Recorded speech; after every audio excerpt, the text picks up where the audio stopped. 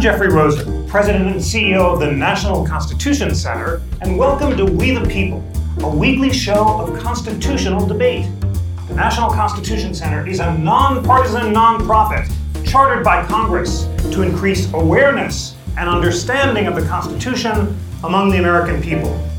We the People listeners, I'm coming to you today from George Washington Law School in Washington, D.C., my home law school where I've been privileged to teach for many years, and I'm joined by two of my GW colleagues to debate the issue of the month, perhaps the issue of the year, and that is the constitutional and legal arguments for and against impeachment.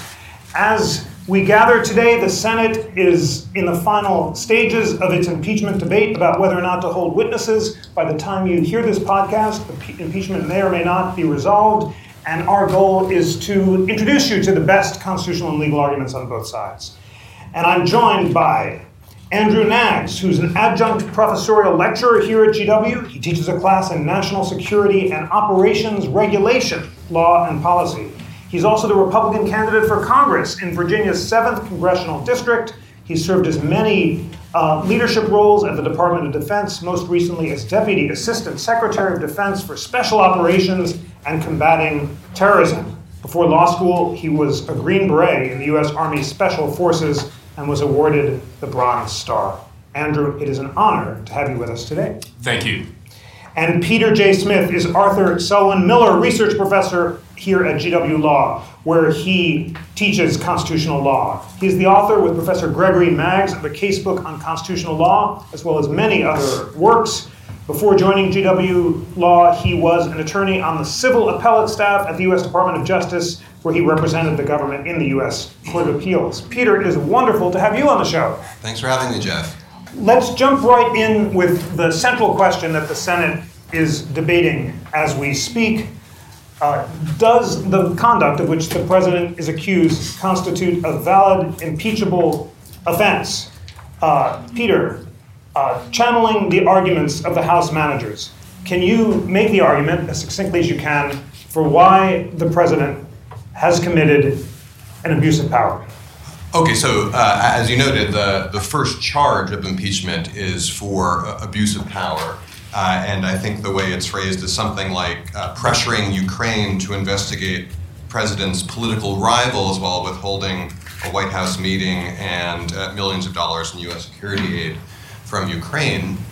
The constitutional standard for impeachment is phrased as treason, bribery, or other high crimes and misdemeanors. And I think it's a view widely shared among constitutional scholars that the crime, that is the impeachable crime, so a crime with a lowercase c, with which the president is charged, doesn't have to be one that violates a federal criminal statute. Now, I think there is reason to argue that charge that I just described, in fact, does describe a violation of the federal ban on bribery. But even if that's not the case, the framers included the high crimes and misdemeanors language in the Constitution in order to ensure that other conduct, that is to say, conduct other than treason and bribery that betrayed breach of the public trust would be sufficient grounds for removal.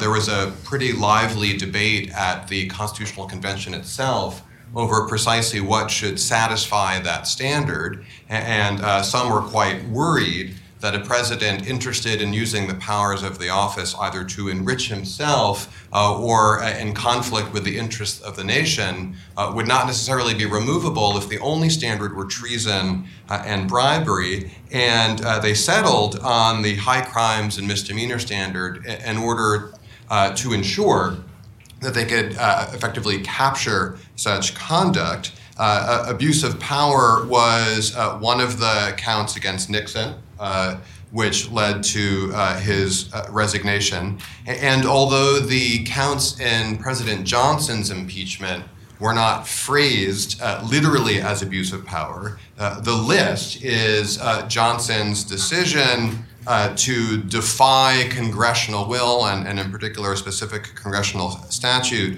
that tried to limit the president's power over executive officials. and all done against the background of the president's refusal to enforce federal statutes on Reconstruction in the South. And so there's a strong historical basis for the claim that abuse of power is impeachable. And then just to think about the specific charge in this case, the charge is that the president willfully withheld official acts, that is to say, money duly appropriated by Congress for an ally, and the prospect of a meeting with the president, which would help the Ukrainian president establish credibility with his own electorate in order to advance his own political goals. And we might just note that whatever else we can say about the types of acts that might constitute abuse of power, I think the claim of the House managers is that the use of power to further the president's electoral prospects is essentially the most damaging kind of abuse of power because it's one that undermines the electoral process itself. And so although there is always a fair claim in an impeachment case that the question of the president's fitness for office should just be left to the voters, in the case in which the charged conduct itself undermines the integrity of the electoral process, the claim for impeachment is that much stronger. Andrew, I hear Peter say on behalf of the House managers that you don't need a technical crime to constitute impeachable abuse of power, that the conduct of which the president is accused might be a technical crime of bribery, but whether it is or not, to withhold aid for partisan gain is a quintessential example of an impeachable abuse of power. What is your response channeling the president's defense? Well, first of all, I need to admit that I have brought a knife to a gunfight here, specifically because Peter being an accomplished litigator and with me being a transactional attorney, this should be an exciting conversation.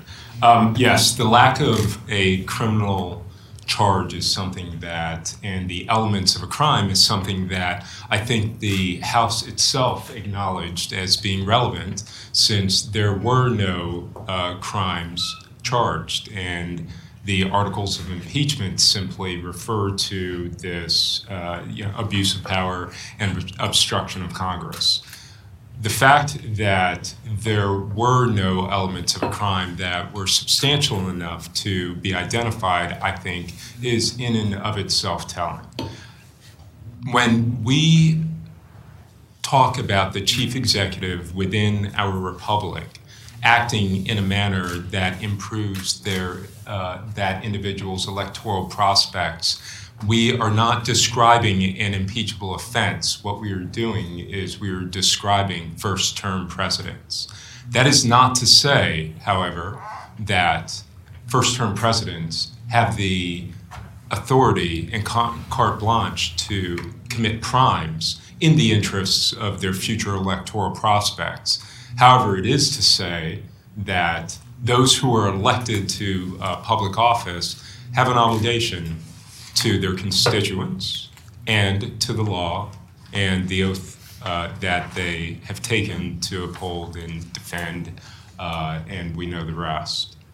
Without the elements of crime, I struggle to see how it is that acting in a manner that inures to the benefit of what the president in his assessment and the office's, the administration's assessment is in the best interest of the American people. I struggle to see how that becomes impeachable. Now, when we talk about this in the abstract, it's hard to put bounds around it. So let's put bounds around what is actually at issue. What is at issue here, I think, is relevant. Is it a question of future electoral prospects, or is it a question of determining what occurred in the past election? That is something that I think is still an open question. I think it is something that, and the answer to the question of what occurred previously. Look, we went through 2 years of an investigation and found nothing decisive in terms of the actual role that certain actors played in the last election. The president, whether in error or not, determined that it was in the best interests of the American people to figure out whether or not the Ukraine played a role.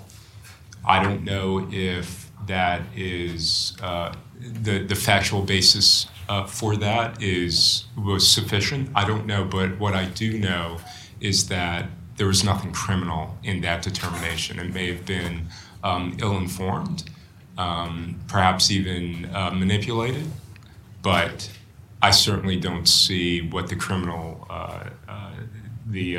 aspect there.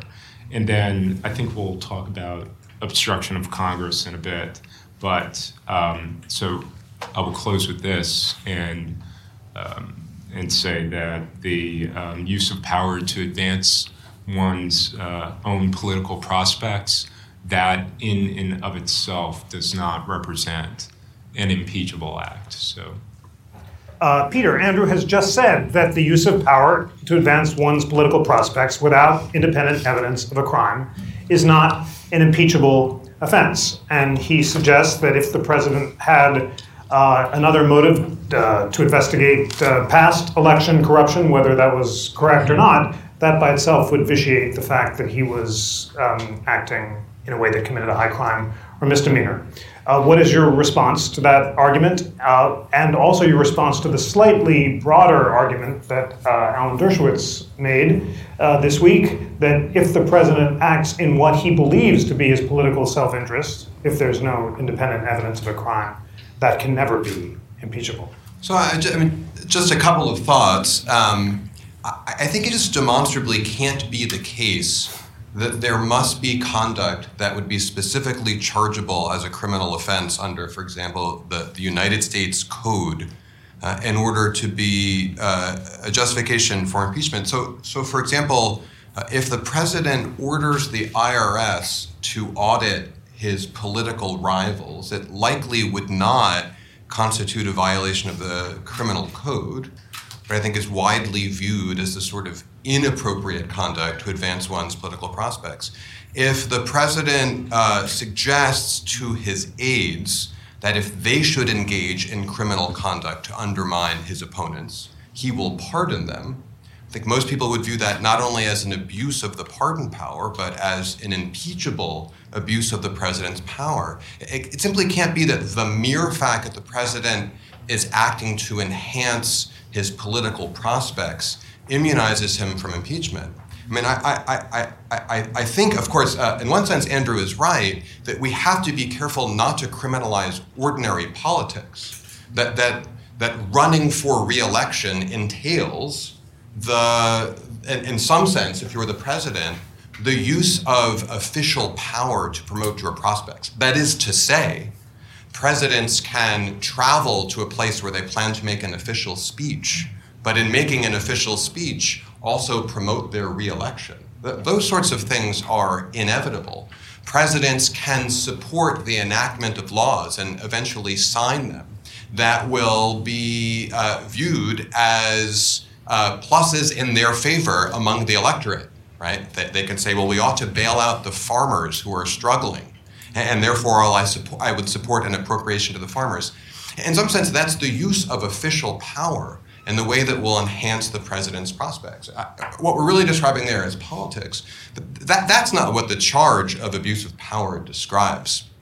The charge describes the withholding of duly appropriated funds from Congress, right? Appropriated without limitation for a foreign ally being withheld in order effectively to coerce a vulnerable foreign leader to engage in not an investigation of the president's political opponent, but merely to announce the investigation, right? And if that doesn't kind of describe something more than ordinary politics, I'm not sure what would. Now, Jeff, you also asked about the president's lawyer's broader claim that anything the president does to advance his own reelection is effectively not impeachable, because every president, and including this one, almost certainly views his reelection as in the national interest.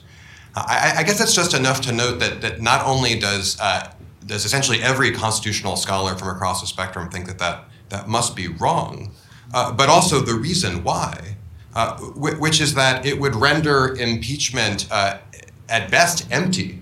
There would essentially never be grounds for impeachment, at least of a first-term president, because the president's acts in seeking re-election would by definition be immune from any sort of scrutiny.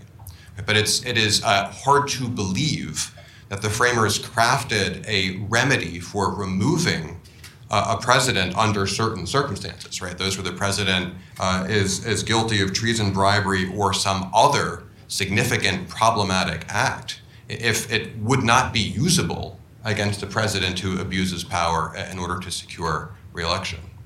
Andrew, your response both to Peter's specific claim that holding that the president can't be impeached for advancing his political interests unless there's a crime would empower future presidents to investigate their political rivals using the IRS, or to offer pardons to aides who illegally investigate their rivals.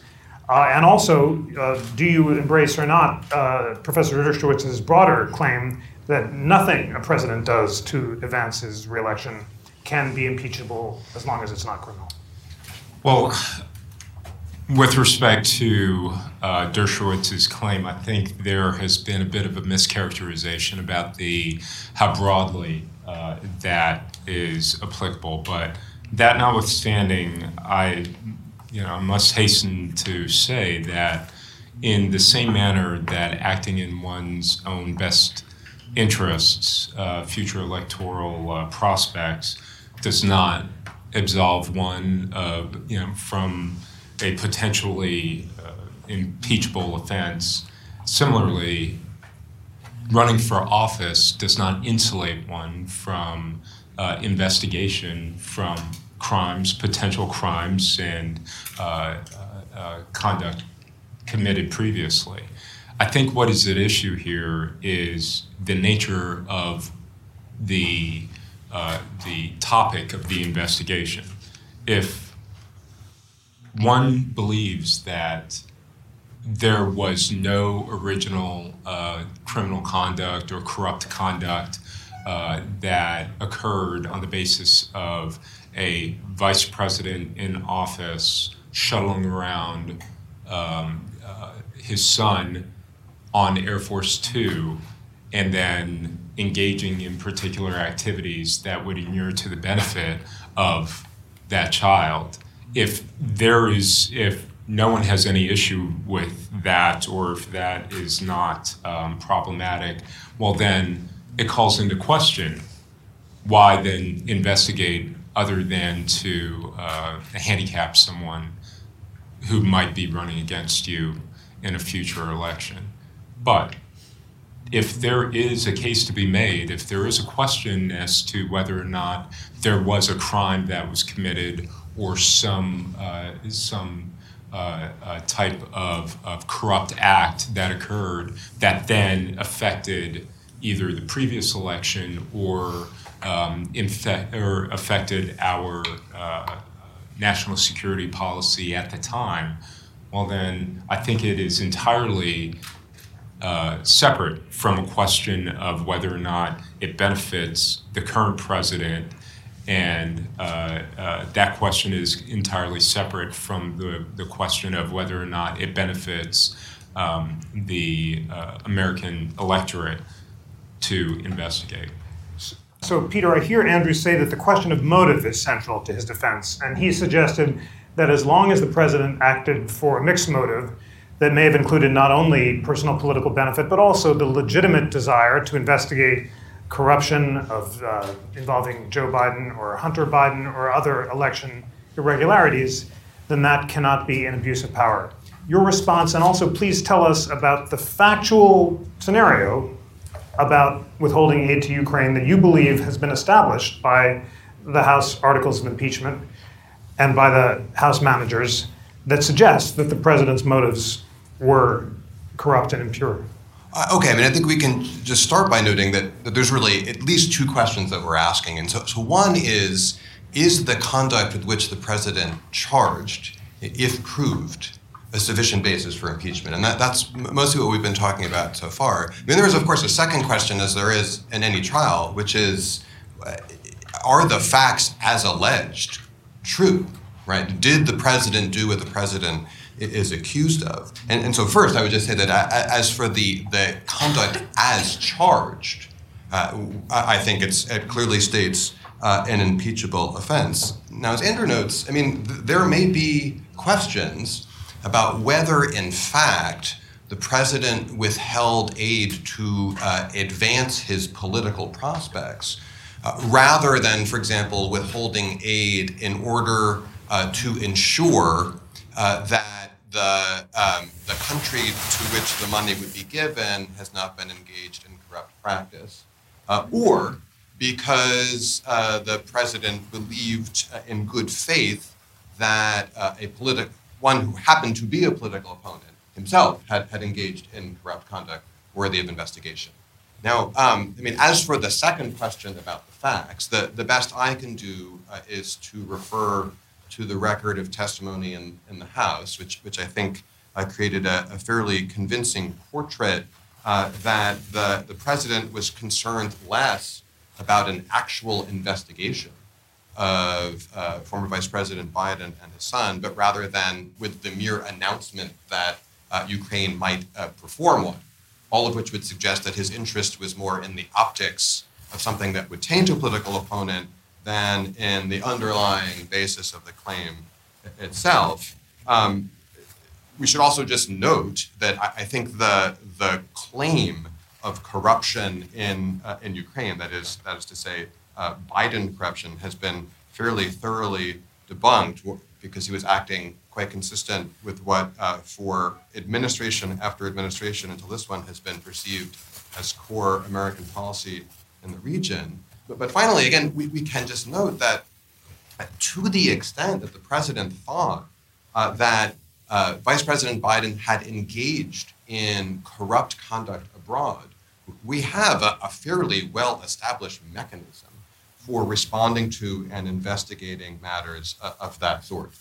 But there was never any request for an investigation by law enforcement authorities in our country. And the fact that the president's wishes in securing a statement of such an investigation were being carried out not by officials at, for example, the State Department, but instead through his private attorney, tend to suggest that his intent was not pure in that sense. Now, finally, you did raise a question. Well, what if, as is often the case in criminal cases more generally, the accused acted with mixed motives? So what if the president thought, well, I think Biden did something wrong. I genuinely do, but I also think it would advance my personal political prospects if others knew that he had done something wrong. That's a difficult question because it raises both a factual question. Well, how does one know what the president's motives were when we're not very good, right, at psychoanalysis, particularly when the president won't testify and has ordered all of his aides to refuse to cooperate in the proceeding. But it also just raised a more interesting question of law. Right? What do we do when someone acted with a range of motives? And I guess the short answer is that ordinarily, right, outside of the context of impeachment, as long as the actor has the requisite intent, it doesn't matter that there might have been other motives for acting. But whatever we can say in other contexts, impeachment strikes me as different. Right? So just note something else we might come to later. Another argument that the president's attorneys made over the last couple of days is that the House didn't prove its charges beyond a reasonable doubt, and therefore the president shouldn't be convicted and removed. Now, that's the standard in a criminal proceeding, but I don't think it could possibly be the standard in impeachment. For example, imagine that the president was impeached for ordering the murder of a political rival. I doubt we would say, well, we think it's 75% likely that the president ordered the murder of his political rival, but we can't prove it beyond a reasonable doubt. therefore he should remain in office. Right? I mean, that just couldn't possibly be the standard. But it also does tend to suggest that when matters of impeachment are at stake, we don't insist on the same type of showing we would in a criminal proceeding. And if the president acted with corrupt intent among other motives, that would not be a ground for refusing to remove from office. At least that alone wouldn't be a ground for refusing. So Andrew, Peter made a number of points, and I'd like you to respond on the facts. First, he said that on the facts available and presented by the House, the president seemed more interested in the optics of the meeting than actual investigation, suggesting that he wanted to taint his rival rather than discover corruption. Second, he said if he really did want to uncover corruption, there were legitimate means through the FBI, and this was an irregular means. And third, he said the standard of proof shouldn't be beyond reasonable doubt, but something lower. Your response to all those facts, and tell us why you think the facts, as alleged by the House and ventilated by the House managers, do not make out a convincing case of corrupt motive. Well, certainly, on the facts, with respect to the optics, I hate to break it to you, but there are always instances where the United States demands a statement of commitment rather than waiting for the actual act to occur before moving forward with an agreement. That is standard practice.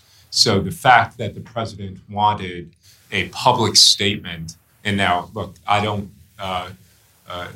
pretend to know what was in the president's head at the time. All I can do is share with my experience, and I will tell you that the statement and demanding that the president of Ukraine stated that he was going to initiate these investigations is not unusual, and that is not an indication of lack of commitment to the actual underlying investigation. That is standard foreign policy.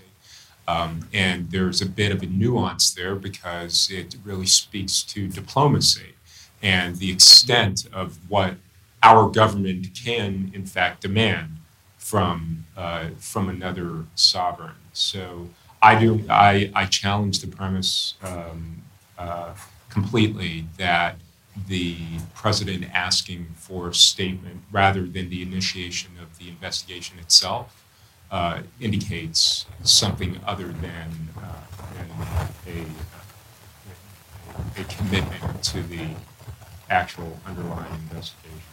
And also, Peter, I really need to challenge you on this assertion that this administration is deviating from core foreign policy administration after administration. And you're absolutely right, because when Crimea was invaded and annexed by the Russians, that occurred during the last administration. So that was not a circumstance that any previous administration had to deal with. That said, 2014, right? That was during the Obama administration. That said, what did the Obama administration do? It provided non-lethal aid and made phone calls.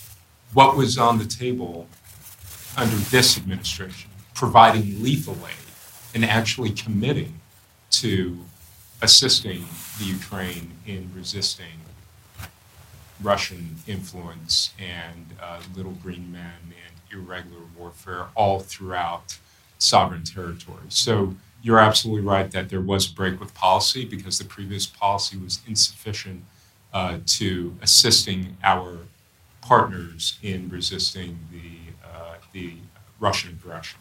So, and then with respect to the fact that the president was relying on his own personal attorney rather than using some official appendage of the United States, of the executive branch, well, I think therein lies the punchline. Therein lies the evidence that this was not about investigating a political rival. first of all, who's the Democratic nominee for 2020? There is none. Exactly. There is none. So that's the first thing. The second thing I would point out is that Giuliani, the president's personal attorney, was running around the Ukraine back in the heady days of 2018. Our good friend, former Vice President Joe Biden, announced his candidacy in 2019, if I remember correctly.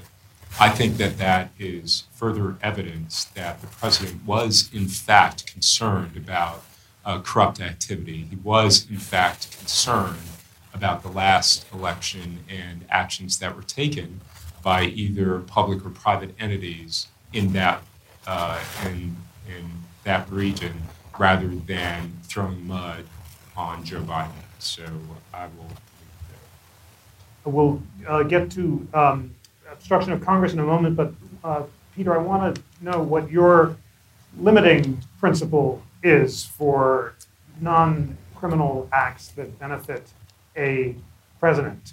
What is the standard that the Senate should apply in determining a high crime or misdemeanor to distinguish beneficial acts that have the incidental effect of helping the president's reelection from those that are high crimes? And what do you say to the president's lawyers who say if this is impeachable, then any president who acts in foreign policy to advance his interests can be impeached? So it's a very good question, and I think it's one that for much of American history has kind of concerned scholars, because impeachment, on the one hand, could be used as a partisan tool against a president who is from the other party, from those who control at least one house of Congress. On the other hand, there is a longstanding and deep concern about the risk of a president who seeks to abuse power while in office.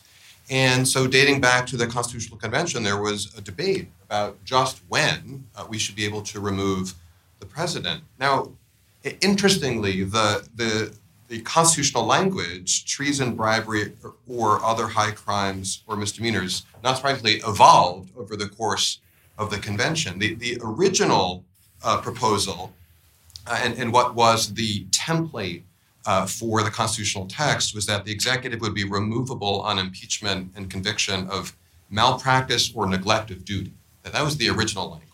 And then there was a lot of discussion about the scope of that power, and some expressed concern that it would enable the removal of a president essentially for what would be a policy disagreement. And then a committee proposed shortening the phrase just to treason and bribery, which of course provoked concern that was too narrow a standard. And after considering language that would say treason, bribery, and maladministration, eventually James Madison proposed the high crimes and misdemeanors language to capture the idea there would be other conduct sufficiently problematic to justify removal. Now, most interesting for these purposes is that Madison's proposal would have said high crimes and misdemeanors against the United States. And the convention approved that language, and that last little phrase against the United States was dropped in something called the Committee on Style. Their job was just to make the language sound pretty and flowery, but not to change the underlying substance. And I think if those words were left in to the constitutional text, it would probably make a little bit clearer the types of conduct that we're talking about. One protection for overreaching of the sort that we've described, right? Well, what's to stop a Democratic-controlled House from just impeaching a president they don't like, or a Republican-controlled House for doing the same to a Democratic president, is twofold. One is that is a political act that comes itself with potential consequences, right? So the Republicans lost seats in the House in 1998 after impeaching President Clinton. But second, right, that you would still need a 2/3 vote in the Senate. You need 67 votes today in the Senate to convict, and that, of course, itself is an important limit on the overreaching problem that one would seek to remove on political ground. And now, having said all of that, it's not easy to say in the abstract what sorts of conduct designed to enrich the president's political prospects, but perhaps in tension with the interests of the nation, should be sufficient. In part because we quite fortunately don't have a long history of presidents having engaged in that conduct. But I have difficulty thinking that we would be setting a dangerous precedent to remove a president who essentially threatened the withholding of foreign aid appropriated by Congress from a foreign nation in exchange for a favor for the president's political prospects. So I think it's difficult to say in the abstract where one would draw that line. But to take the examples I gave earlier, I don't think many people would be troubled by the idea that instructing your aides to commit criminal acts to undermine your political opponent and then promising a pardon would constitute an abuse of power, even if it wouldn't actually violate a criminal statute. And that if we are fortunate, we won't have to answer these questions anytime soon. But that impeachment exists as a remedy for precisely those cases where the conduct seems sufficiently grave.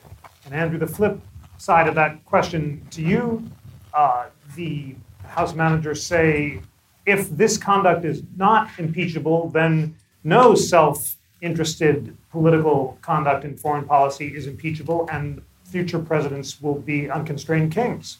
What is your response? I would challenge what the definition of this conduct is. If we take the summary that Peter just provided, if I quote you accurately, threatening the withholding of foreign aid in exchange for an act that would benefit the president politically, well, I think we all see issues there.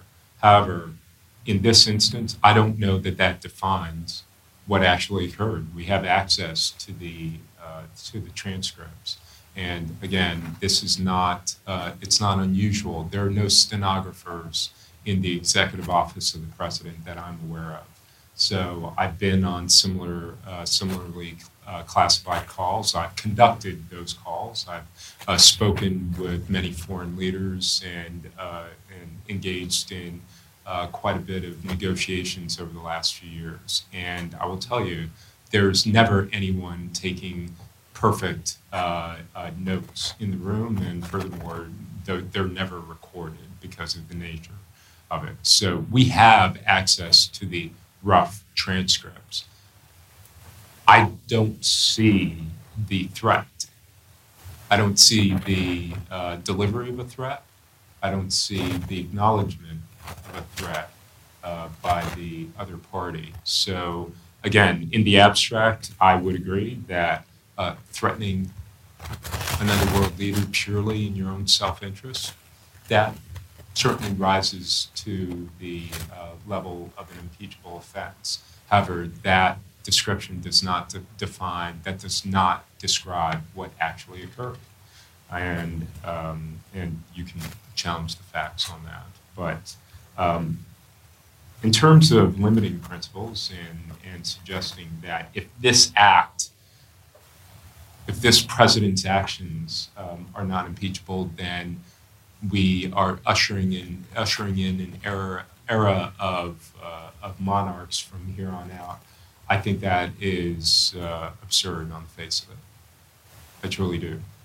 And I believe that there are a great many instances in diplomacy, in just the conduct of our foreign policy, where the United States places conditions on the provision of aid to foreign countries.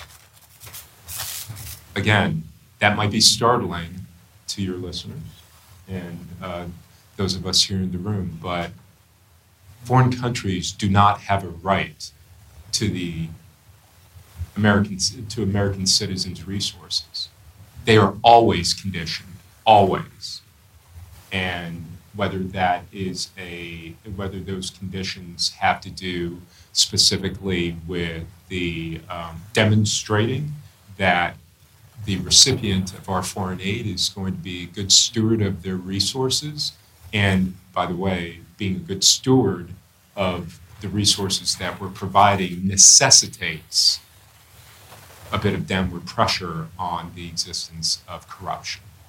So we have always conducted our foreign policy in that manner. So that in and of itself does not represent an impeachable circumstance, in my opinion. So in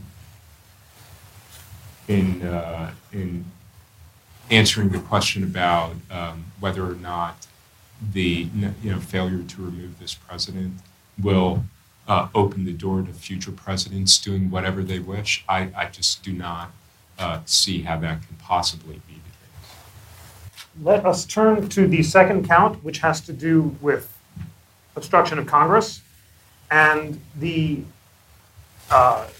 president's lawyers say that he was simply making a good faith assertion of different legal justifications for not complying with different subpoenas, ranging from executive privilege to the ideas that the subpoenas weren't properly authorized, and that it can't be proper to consider this obstruction of Congress or an impeachable offense, even if the House disagrees with those legal theories. Peter, your response. Yeah, so the second charge of obstruction of Congress turns on the president's directing his aides to defy subpoenas issued by the House and directing officials to refuse to testify. Now this is a thorny area in the law, and it's thorny in part because we have very little law about it.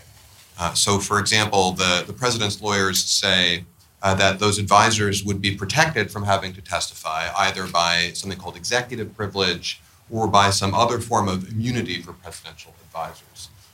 And there is this kind of rich debate about the scope and, in the latter case, existence of those forms of privileges. And so, for example, President Nixon refused, at least initially, to turn over tapes of conversations in the White House when a subpoena was issued for them by a special counsel and by a congressional committee, by saying that the president had the right to keep conversations with trusted aides private, and that if he had to disclose the content of those conversations, his aides would be reluctant to give him candid advice for fear that discussions on sensitive topics and even embarrassing discussions about policy could eventually be made public. The Supreme Court famously disagreed that privilege applied in that case, although it recognized the existence of a presumptive privilege for the president. And that privilege, as defined, is the privilege to shield testimony by close advisors to the president about their confidential communications with the president. And I said presumptive because the court made clear that even though the privilege exists, it can be overcome by a showing of need. And so in the Nixon case, the showing of need was in a criminal prosecution of Nixon's aides who wanted access to, and the special counsel, the prosecutor in the case, wanted access to determine essentially the veracity of the charges against the aides.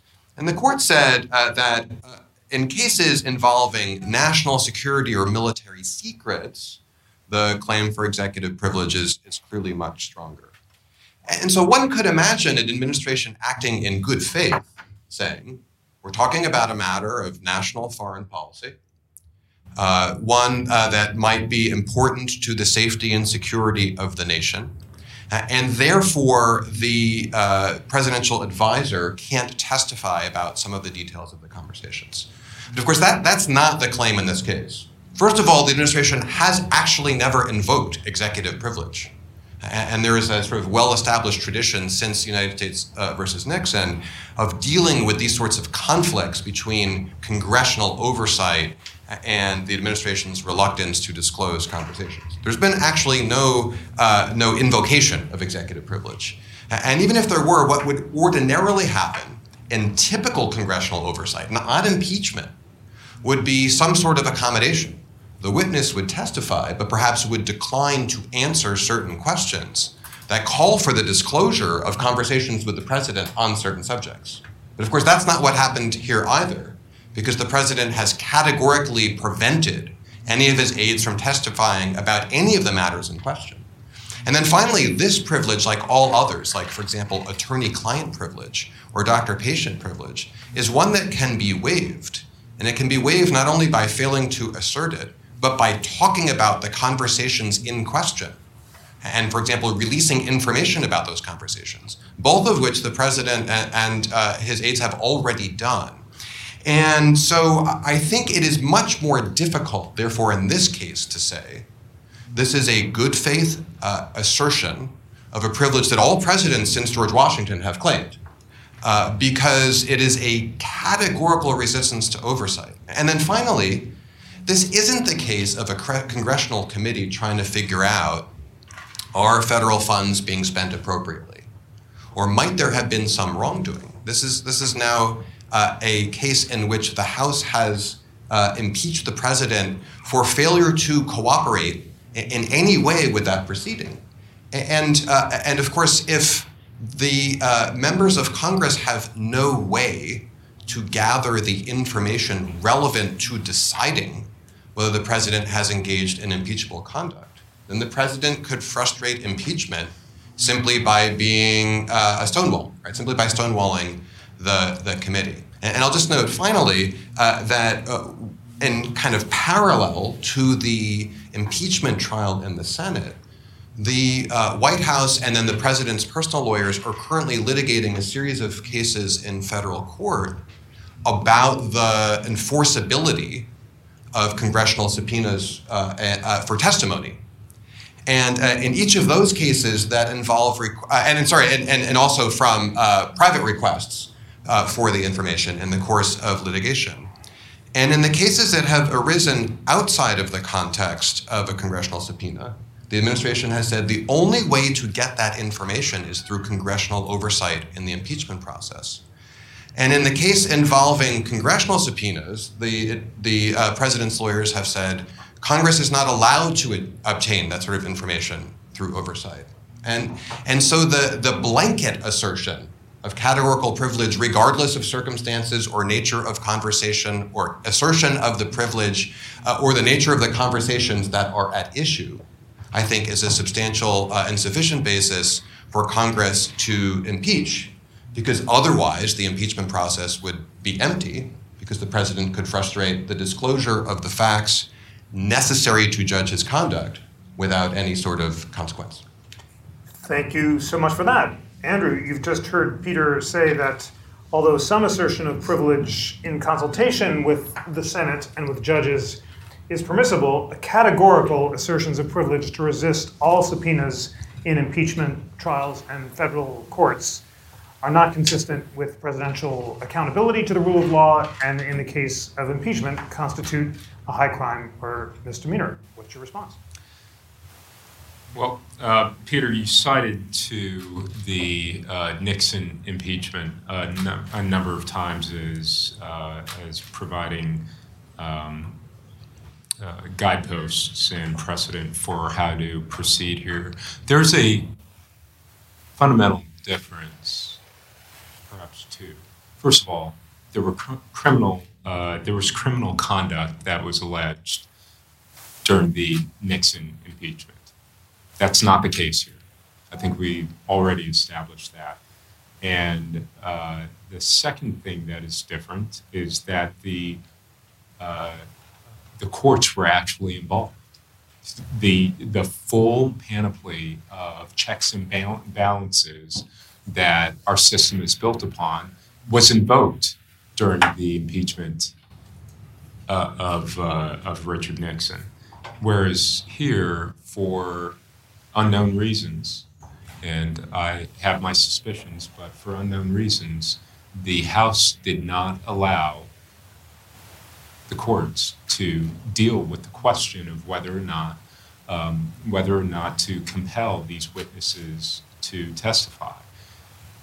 Executive privilege is, I understand the belief that there's this assertion, this active assertion that must be made. But having been a senior executive in a portion of the executive branch and representing the administration and representing the Department of Defense, I will tell you that there are a great many instances where Congress asserts an oversight role that executive agencies push back on without necessarily relying to the assertion that it's a matter of executive privilege. That happens all the time. And this really speaks to the larger point. Of the two articles of impeachment here, I would tell you that this obstruction of Congress is the most dangerous. It is the absolute most insidious, dangerous one. Because if this is allowed to continue breathing and any continued success, what that does is it eviscerates a co-equal part of our government, branch of government, from doing business without being directed and controlled by another branch. And that is incredibly dangerous. So the executive branch does, in fact, exist and does manage information that that Congress does not just simply have per se direct access, unfettered access to. That has been the case from the founding of the Republic. And to the extent that Congress wishes or believes that it should have access, well, then it can resort to the courts. That did not happen here, and that process was not allowed to play out fully. So without actual subpoenas that were able to be challenged and upheld in court, then the president need not resort to an explicit claim of executive privilege in directing members of his administration to not comply. That has happened all throughout our history. Now, I don't want to engage in you-too-ism. I don't know if that is a thing or not, but one need only look back at the last administration where, for example, Eric Holder, the Attorney General, refused to appear before Congress. In fact, Congress held him in contempt. The Attorney General refused to appear before a duly appointed committee that was investigating an issue. I believe it was Fast and Furious. So this has occurred in our past, yet that was not characterized as impeachable. That was, I certainly don't support Eric Holder's decision, but that was yet another expression of executive privilege that has occurred throughout every administration. So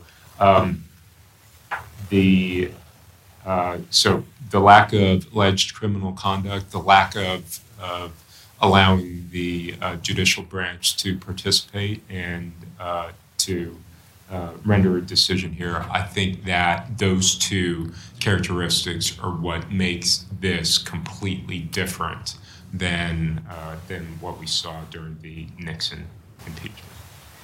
Well, it is time for closing arguments in this rich and important debate about impeachment. I'm going to ask you, our great GW Law audience, to vote after hearing closing arguments. Would you, if you were a senator, vote to convict or acquit on the charges? I have two of my students in here. Okay, well, so you can leave the room. I don't know how fair that is. Absolutely, we'll have blind voting. So I should have at least two in favor. Well, and I want you to vote not your political preferences, but your constitutional judgments after having heard this serious and substantive debate on both counts.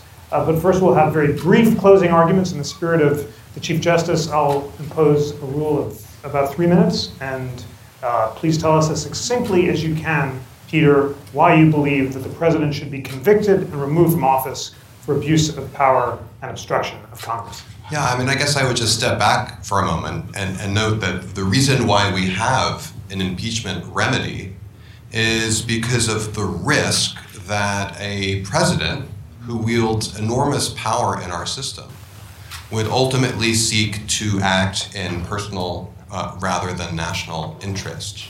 Now, that's obviously true in some senses in cases of crime, right? The identified crimes in the impeachment clause are treason and bribery, right? Both of which show a compromise of national interest in service of personal interest. But the phrase we said is quite broader than that.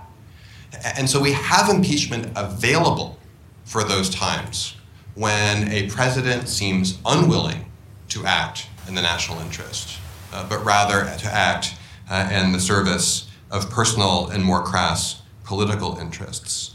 Now Andrew noted a few moments ago that it's inexplicable why the House chose not to subpoena the witnesses in question in this case. I don't actually think it's all that hard to explain. The president made clear that he would order his aides not to testify, thereby defying the subpoenas, on the assumption that litigation would ensue, and that is often what happens in these cases. But there's many unique things about this impeachment process, but one of them is that this president will be the first president to have been impeached who will be running for re-election. Right? President Clinton was a second-term president. President Johnson was a first-term president, but he did not get his party's nomination to run the following year. And President Nixon resigned rather than face the prospect of impeachment. This is uncharted territory, but it's not a secret what the president's impeachment defense strategy was. It was to run out the clock. It was to litigate the subpoenas until after the election had occurred. And that's the basis, I think, ultimately for the obstruction of Congress charge. It goes hand in hand with the abuse of power claim. The president sought to corrupt our political process in the service of his personal goals. We cannot leave to the political process, that is to say, a vote of the people, the question whether to punish, because the very electoral process itself is what the president sought to compromise by his actions. And therefore, the president's attempt to frustrate congressional oversight by refusal to cooperate is simply a desire to ensure that he could wage that battle on his own terms. Right? That is to say, in a perhaps corrupted electoral process. And so I think that both charges not only are sufficient, but that failure to convict and remove represents a significant danger.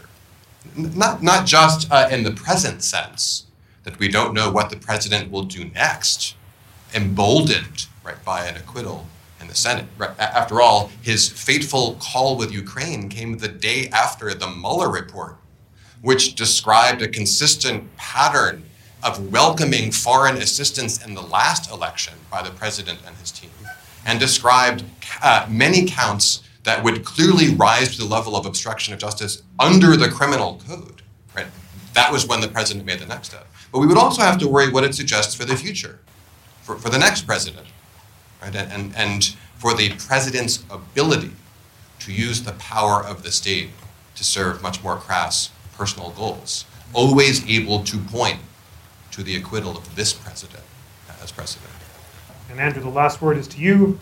Why do you believe that the president should not be convicted and removed from office for abuse of power and obstruction of Congress?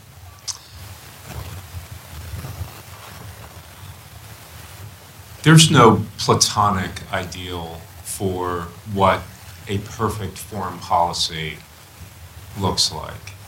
It is always a matter of judgment. Elections have consequences.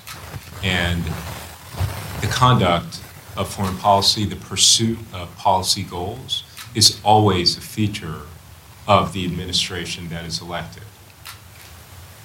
The fact that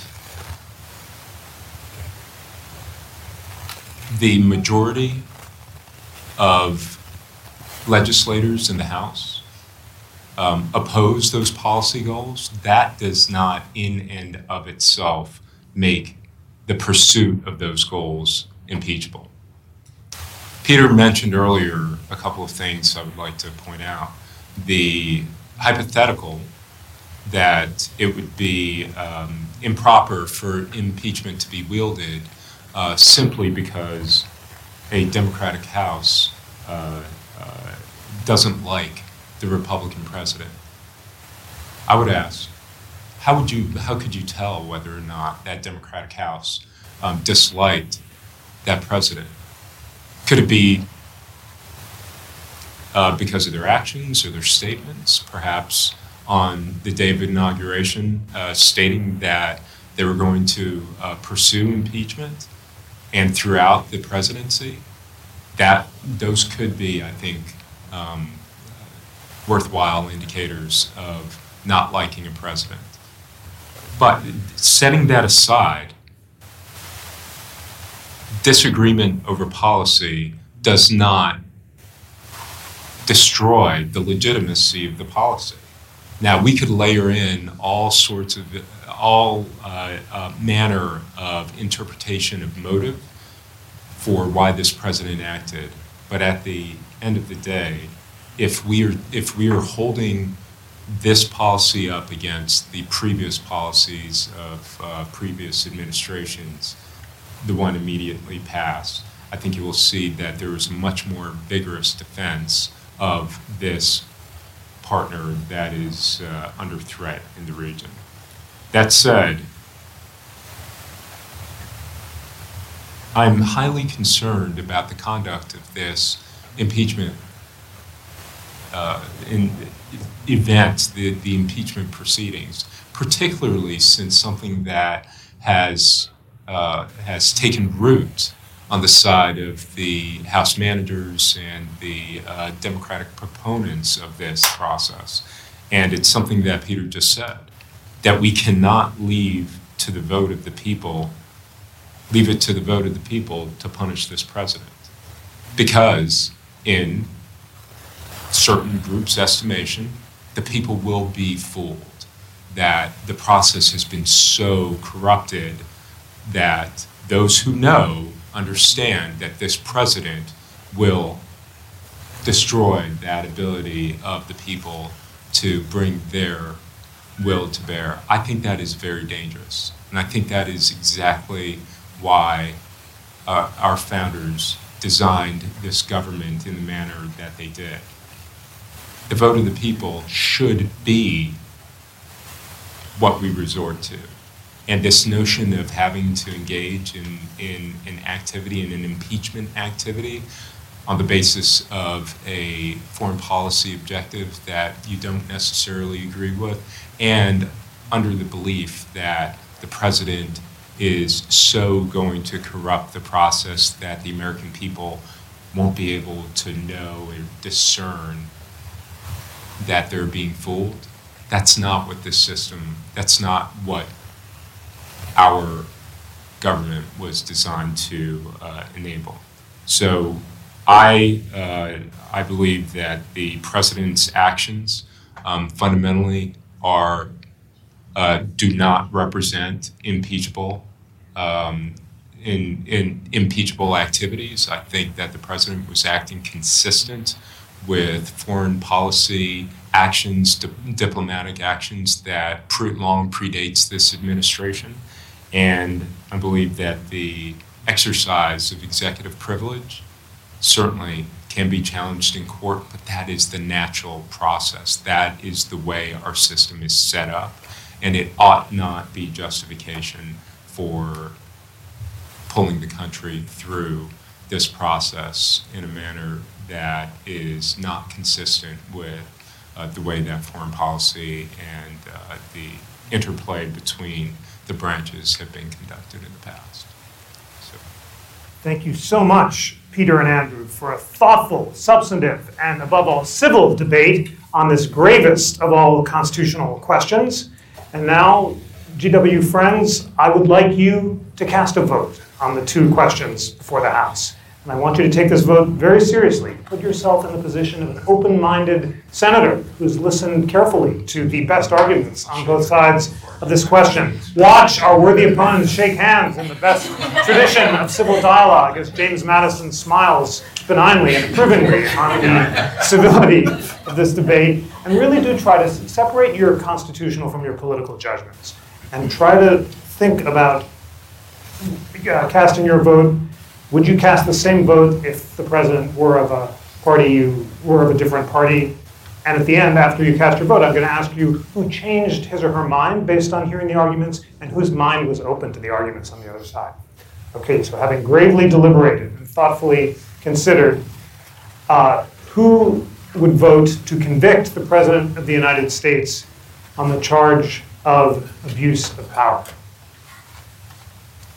And who would vote to acquit the President of the United States on the charge of abuse of power? We the people listeners, I'd say it's a lopsided majority in favor of conviction, but there's a healthy minority in favor of acquittal. Who changed his or her mind after hearing the arguments about abuses of power? No takers there. And whose mind was open to the arguments on the other side?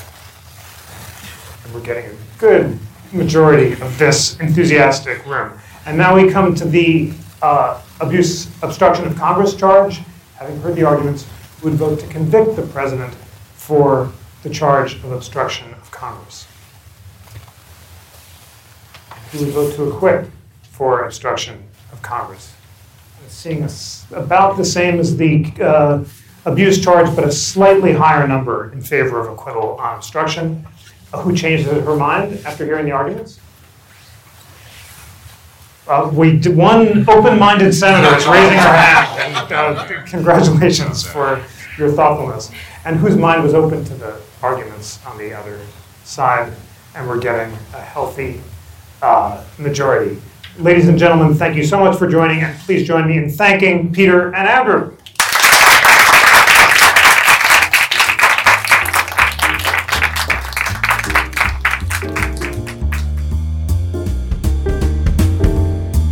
Thanks to GW Law's Student Bar Association and Public Contract Law Journal for hosting this great live event. The episode was engineered by Greg Scheckler and produced by Jackie McDermott, with special thanks to Andrew and the great AV team at GW Law. Research was provided by Robert Black, Nicholas Mosvik, and Lana Ulrich. Please rate, review, and subscribe to We the People on Apple Podcasts, and recommend the show to friends, colleagues, or anyone everywhere who's hungry for a weekly dose of constitutional debate. And always remember, dear We the People friends, that the National Constitution Center is a private nonprofit. We rely on the generosity, passion, engagement, and love of constitutional learning of people from across the country like you, who are inspired by our nonpartisan mission of constitutional education and debate. You can support the mission by becoming a member at constitutioncenter.org/membership, or give a donation of any amount to support our work, including this podcast, at constitutioncenter.org/donate. On behalf of the National Constitution Center, I'm Jeffrey Rosen.